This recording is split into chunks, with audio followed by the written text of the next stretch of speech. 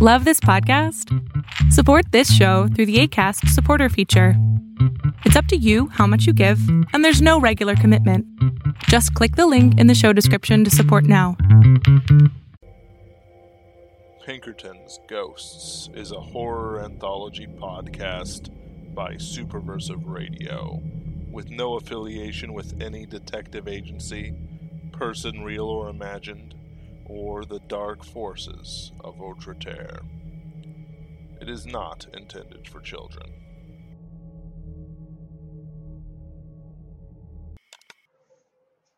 Jack Morrow here. Woke up to my cell phone ringing with a series of text messages from Control. Jack, wake up. Get out of the area. Avoid the gas. I'm just happy she cared. This isn't my first rodeo, and my dear sweet mother was kind enough to prep up the abandoned hospital I was staying at for any possible event. I've been recovering from my trip to Utah. The doctors were horrified at my state, and I don't mean Missouri. Lacerations up and down my stomach, a broken wrist, mild concussions, mild starvation, dehydration, and exposure. I told them that I hadn't exposed myself to nobody, and they tranquilized me. Can't blame them. I got out after they pumped me full of antibiotics and stitched me up. The doctors in rural Arkansas only ask enough questions to know if I'm the kind of person they should stop looking into, especially around Clarksville. Sometimes guys who drive themselves into a parking lot and walk into an urgent care, all calm-like, covered in dried blood, gravel, barbecue sauce, and energy drink, don't want questions about their professional lives. Besides, I pay for the good health insurance. The doctors actually called me sir. I sleep in the top floor of an old 3-story hospital that used to service the small-town populations of the Ozarks. Back before the government centralized healthcare in the big cities, for reasons I never understood, there were little hospitals all over the country. These are largely abandoned. The nice-looking ones get turned into tourist traps, like hot springs. I enjoy a rusting, slightly brutalist hulk surrounded by Ozark mountain ranges and uncomfortably far from the major highways. I got off my mattress and unplugged from the generators. I sidled up to the windows and took a peek. The trees swayed in the breezes, cool for this time of year as fall summer had ended. I had to concentrate, but as I watched, a tendril of green fog twisted in among the trees. It moved against the breeze, turning this way and that, like an octopus touching its way through a dark oceanic crevasse. It turned and twisted over itself, the advance scout of a wave of more gas, rounded and bulbous. Occasionally one of the hills burst, and new webs and lines of green fog flowed down, eating up ground as it came closer. As far as I can tell, it wasn't reaching past the halfway mark of the second story. I pulled out my binoculars and took a look. The trees weren't dying, but I could see silhouettes of birds flying out as fast as they could. A few dipped into the trees, and I didn't see them come up again. A pair of deer crashed through the underbrush, panting and making weird yip sounds. I didn't quite get the meaning of their cries, but they hit all the right warning buttons that hadn't already been hit. They weren't limping, but they weren't moving in the right way. There wasn't enough light to see whether they were wounded, more's the pity. Like I've mentioned in the past, animals are a good way to gauge a situation. If they're avoiding a plant like the plague, you should too. If they won't drink from a certain brook or pool, neither should you. If they're running, you should run too. I didn't have much time. I threw on my detective duds, an extra hoodie under it, hood up, and then grabbed some gloves and tape. In a few minutes, I had my clothes sealed against the fog or gas as best I could. I threw on my holster and a few of my knives in a belt and bandolier across my chest. I ran down the stairs into the basement where some real goodies are hidden. I know some homeless types squat on my land, so I hide the good stuff from curious eyes. Bike gangs like the Mongols sometimes ride down here and party near one of the streams that cross my land. I don't mind it since it's a good cover for my own activities. The more clandestine acts to hide me, the better. See, if there's anyone or anything watching me, they won't notice me in the noise. More chaos, the better. Going in, I had a couple questions. First, what was the reason for the fog? Second, how to escape. While paranormal Pinkertons are connected with many different organizations of the paranatural community, it's control that binds the detectives together. Whatever is going on within the larger organization doesn't matter as much as long as control's there. If control gets word there might be an event near my last known location, she will fulfill her duty to tell me. I'm not an affectionate man, but if something ever happened to her. I pulled out the wooden pallet and revealed one of my caches. I pulled out the gas mask and did the same with it against the hood of my sweater. Again, I was sealed. I felt confident I was going to survive this. The first of the green gas was reaching down into the basement steps. The green stuff wrapped around columns supporting the first floor. It caressed the banisters and then clutched at them, not quite pulling anything but sticking to it. It didn't move with the air currents or any usual Euclidean physics for that matter. The gas was paranormal. I didn't know if it was a thinking thing or if it was the equivalent of an amoeba. I wasn't going to find out if I could help it. I ran up the other side of the basement and made the first floor. The gas was seeping through the cracks of the broken down building doors. The ancient signs for radiology, emergency room, and the chapel glowed as the gas framed them. I swung my flashlight around and the tendrils followed the beam, eating up the light and flowing like a kind of mold, filling the space as food allowed. I turned off the flashlight. The arm of the cloud fell back to the floor, no longer climbing the beam of light. Something slammed against the door, and I started to run. I chained the doors. I pulled out my keys and fumbled for them with glove-muffled fingers. I watched something pull itself through the cracks. The gas burst forth and then coagulated into a canine shape. Like watching clouds on a March-cooled day, it reminded me of a dog, but it was not the proper shape of a dog. It reminded me more of a hound. The form was too thin, and the silhouette was too efficient. I ground my teeth and hurried. The cloud hound did not leave the border of the gas. Whatever it was, it had some form of rules. I clicked the lock and ran out. Considering the gas, I didn't close the door behind me. Instead, I ran straight. The car was in an area already taken by the gas, so instead I went for the forest, deep as I could. With luck, I'd hit one of the farms or maybe one of the biker gangs partying and warn them and pick a ride out. The gas had been stopped on either side by the hospital, but the bulbous coral-like flagella were just peeking out, filling the available space. I could hear the crackling and the brush of the weighty gas moving through the leaves. Behind me, all the foliage was turning brown, still attached to the trees or the ground, but now making sounds like laughter, hideous, scratching. Any breeze just set the mad forest to a new pitch or key, and it followed my retreat. I felt desperate. I needed to assess the threat. When dealing with an unknown, it's best to see what rules it had to follow, and what rules from other paranormal entities also applied. Can it pass running water? Was it man-made, or some black swan event roving the vast, nearly incalculable tracts of American forest? I was betting on man-made. This didn't fit any of the local myths. First, Pine Bluff's arsenal was about 50 miles from my location. While officially, chemical weapon testing and transport was off the table, I knew of several experiments in the supernatural taking place within Arkansas and Missouri. Second, it had a slow, steady, perhaps controllable progression. Lastly, it was easy to see, so friendly soldiers could hightail it out while enemies would be taken by surprise. Perhaps it had a defined limit. course, this information was useless to me until I made it out. Having knowledge of something doesn't make it less deadly. The horrid scratching laughter of dead trees followed me. My breath was fogging the mask lenses, and I could barely see. Relying on the moon as best I could, I wouldn't risk the flashlight again. On either side, the gas cloud dogged my steps, the abandoned hospital still protecting me with its shadow. The Head Start was dying away fast. Tripped on a root.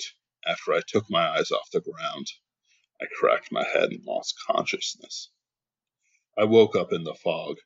By the grace of whatever guardian angel is over my shoulder, my seals remained firm, and the glass of my mask lenses were uncracked. The whole area was still as I picked myself up. Even the cracking, mocking laughter of the leaves had ceased. I took a step forward, and no gaseous beast came to check on the sound. Perversely, the sickly green light was brighter within than without. I tread carefully, keeping sound to a minimum, and sticking near trees or dodging around rocks whenever possible.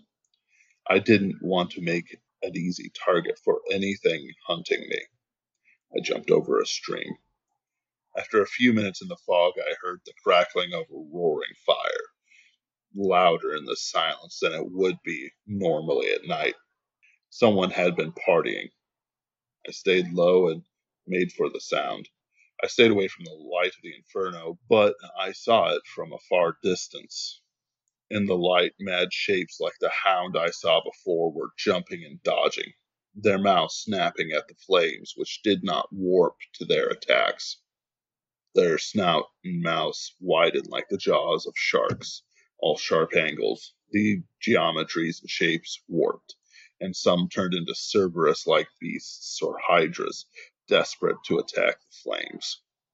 The flame sparks flew up, and silhouettes of scythe-like hawks swung at them. Something crashed into the wigwam of logs set into the middle of a clearing.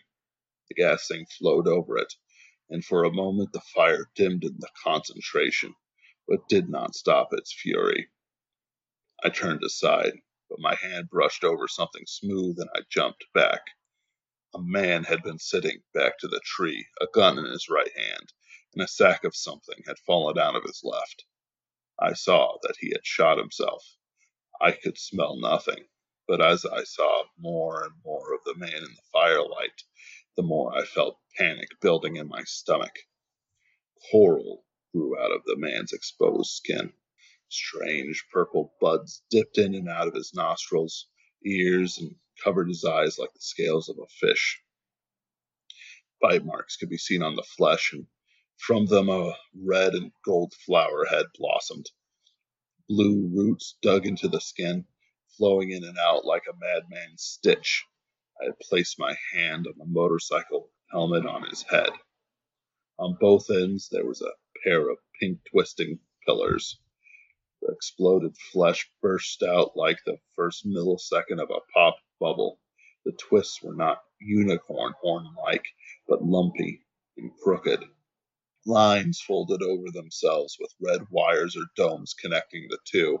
From the ground, where specks of blood and bone had spattered, tiny pillars, rounded, dipped in the middle like a used candle, could be seen here or there as the firelight allowed. The coral sparked, and I left, backing away. Now I could see others like him, bodies, their flesh like masks of coral or strange flowers reaching up into the sky, blending in the shadows of the trees. None of the others had the same pink coral pillar. I stepped carefully around them, trying not to touch them. I took out a compass and covered it with my hands, hoping whatever beast roamed the fog wouldn't see any light from it. I knew the back of my hospital faced east, and the roads north and south of me were likely the fastest way out. I nearly reached the road when I heard the rumble, the chainsaw beat of a motorcycle engine. I ran for the road, but the engine halted. Names were called, then a light flicked on. The gas changed around me. Things ran past me, ignoring my dark clothing, intent only on the light. A pair of screams broke out. Swearing and gunfire ricocheted into the night sky. I ran the other way, my feet finding the pavement. I knew I was going deeper into the fog, but the light of the motorcycle flashed and fell, no longer pointing into the forest, but pointing at me. I jumped off the road and into a drainage ditch. The clouds shifted and flowed, and I knew that some of the hound things were standing where that little light had illuminated me. I pulled forward, slowly, surely. My head remained down. Something scanned over the ditch, but now I was out of the light. It saw nothing. I could not tell by sight whether or not it was there, but I felt it. Perhaps the thing drooled at the thought of more sport, drops of poisonous cloud falling to the ground over my head. I would not know. The screams stopped. I heard a sound like needles slithering through flesh, and once or twice a bone cracked like firework. I dragged myself forward. When I looked up, I saw the hound things playing in the light. The shadows gyrated as they had with the fire, but now it concentrated, the forms spreading out or turning smaller as they danced back and forth in the light. They made no sound, but their madness had a tempo. I kept my head down until I passed through a bend in the road. By now, there was only the light of the moon. I pulled myself up. The road would give the hospital a wide arc so that the noise wouldn't disturb the patients.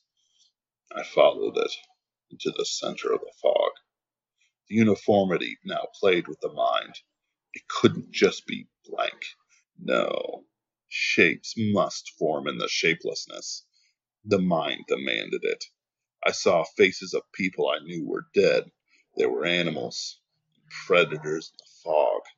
A statue like Lady Justice loomed in the night until I blinked. I walked and saw lights again. I ran off the road. Again I saw the hints of glancing, gyrating shadows, hungry to snuff out the light. I ignored them, turned to the side, and kept low to avoid the light beams. It was a tractor-trailer, an 18-wheeler. It held the signage of some discount food store you've never heard of before. Such things were common in Arkansas. I saw the back was broken open and the lock smashed. The red lights didn't have the same effect as the white or orange LEDs. I pushed the doors open. Barrels were stacked on barrels from bottom to top. One of them had been thrown to the ground and forced open, certainly with a crowbar. I could barely read the canister in the red glow. Geisterhund. Ghost hound. I checked it. It had some nonsense I couldn't read, as I don't understand German. Military transport, even hidden ones like this, always carry some sort of antidote just in case of accidents. I searched and found a box as large as one of the barrels on one of the shelves. I took it outside and abandoned it. Like the signs in the hospital, the slightly reflective letters and symbols glowed in the fog. There were 4 images. The first showed a broken set of containers. The second, the box I was holding. The third was a key, like the ones used to wind up clocks inserted with a clockwise arrow. And last, a man running from the box.